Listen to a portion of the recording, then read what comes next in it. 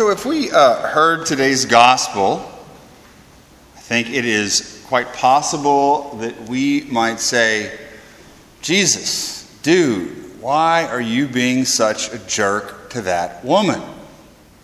Honestly, here's this lady whose daughter is possessed by the devil. And so she's freaking out, coming to look to Jesus for help. And the first thing Jesus does is ignore her and not respond. And the second thing he does is call her a dog. How can Jesus do this?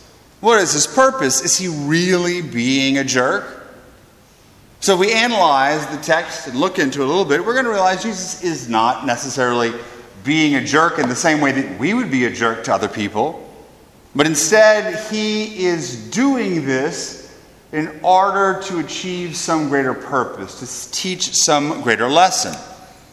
Partially, maybe the lesson is about how God answers prayers. So often we pray and we hear nothing. There's nothing but silence. We teach the lesson that indeed, sometimes even though we clamor to God, he hears us, but he chooses for whatever reason to remain silent, not give us an answer immediately. The big lesson that he's teaching us too is that difference between Jew and Gentile. If you don't understand the difference between Jew and Gentile, you're not going to understand this passage and you won't understand most of Scripture. The Jews were God's chosen people. They had received the law. To be a Jew, you were circumcised. You were part of the covenant people. Everyone else was considered a Gentile or a pagan. And so this woman is a Canaanite woman. That means that she was a pagan. She was separate. She wasn't part of the saved people. And Jesus, here and in other occasions, clearly says that his primary goal is come as the Messiah for Israel. It's later that the Gentiles will find salvation through the gift of the Spirit. That's Paul's mission, Paul's preaching. And so Christ here, by saying he's primarily come for Israel, he's simply reiterating that deeper theological principle that was so crucial to his mission. But there's a third reason, I think, and that's the one that I really want to focus on, is that Jesus is doing this to a certain degree to see how the apostles react. Or even more, to teach the apostles a lesson. He does this a number of times in the Gospels, where there's a certain situation and he wants the apostles to act in a certain way, so he sort of tests them. And so quite possibly in the same way, Jesus, who's given the apostles the power to cast out demons, when that woman comes, he quite possibly was expecting them to deal with her, to take care of her problems. Just like with the loaves of the fish. What is the Lord's first response? You take care of the problem of the hungry people. But ultimately, he has to do the work. And in the same way, this happens here too. But what is the apostles' reaction? Are they like, oh, look at this poor woman, her daughter's possessed by the devil, let's go meet her and cast out the demon? No, that's not what happens at all. Instead, the apostles are the real jerks. They're like, send this woman away. She's ranting and raving. She's getting on our nerves. She keeps calling out, warning us. That's not the proper response.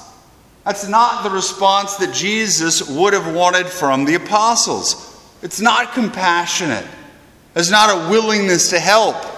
They are not being welcoming and letting this woman come to them and try to find out what the issue is to resolve it. They're being jerks. But the truth is that quite often we can be just like the apostles in today's reading.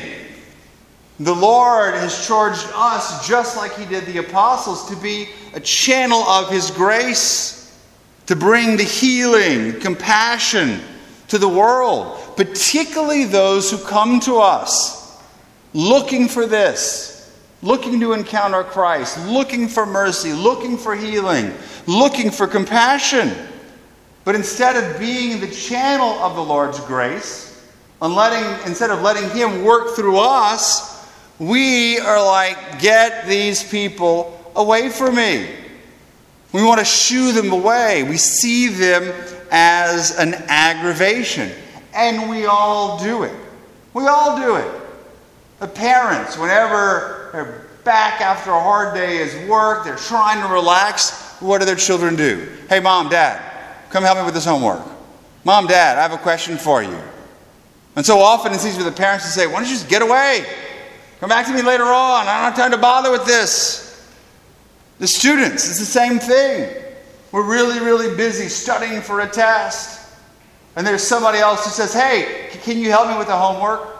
Do you have the notes from earlier today? Can you help me to study? And we're like, leave me alone. I got other things to do. You're a nuisance. You're a bother to me. Even priests do it. We're human too. I can tell you, when I go to a large city and I walk downtown, I know what is going to happen. Homeless people are going to come to me nonstop asking for money. They're going to see the collar.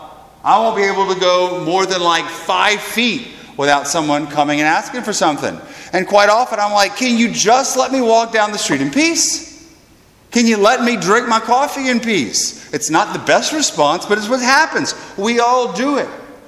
Instead of being welcoming, instead of being there to help, we shoo people away. And it's okay for us to have boundaries. Can't help everybody.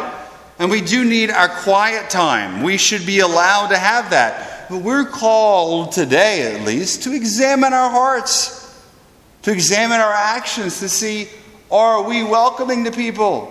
Are we willing to help them when they come to us to be that light of Christ? Or do we say, send them away? Don't want to be bothered. It's what our attitude is. Now, granted, it is sometimes to the ones we love, but quite often it's to people that we don't know. It's easier to serve and help those we love and we care about. Not all the time, but most of the time. But it's the ones that maybe we don't know, that are strangers, that are new, that we don't have a relationship with. And so that's what I want to bring as sort of a theme for today's preaching, is something that I've been talking about during the course of the summer, and it's a theme for me for this semester and this year. That we as Christians, particularly the Catholics, here at Our Lady of Wisdom, we need to be intentional about being more welcoming to others. And it's a new semester, and so we've got a great opportunity. There are so many new people on campus. New freshmen or students, many of them who've come from far away. Don't really know anybody here. The culture is strange to them. They don't know their way around. And they're coming to you as individuals, to me, and quite often to the student center, to church. They are in search of something.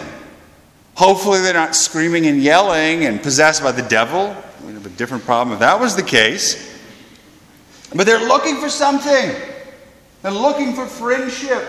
They're looking for the truth. They're looking for understanding. They're looking for a community. They're looking for Jesus.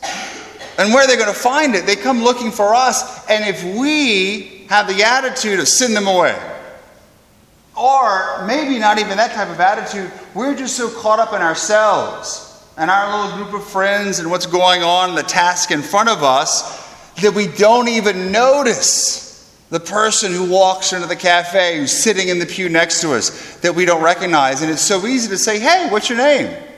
I'm happy to see that you're here. Why don't you come have a cup of coffee? Why don't you come join for Mass? Why don't you be a part of this community? Do we do that? Or are we like the apostles? Jerks, whether intentionally or unintentionally. And so that's what I want our resolution to be. And it's not going to be the last time I preach on it this semester. That we need to be intentional, particularly as Raging Cajun Catholics, as people who are recognizable on campus, whether we're here or elsewhere, to be intentionally welcoming. To be on the lookout for that new person. To be on the lookout for the person who's coming to us and they're struggling. Whether they say so or not. They're looking for an ear. They're looking for friendship. They're looking for community. To be able to say, hey, let me listen to you. Why don't you come get involved? Let's plug you in here. Come to Mass.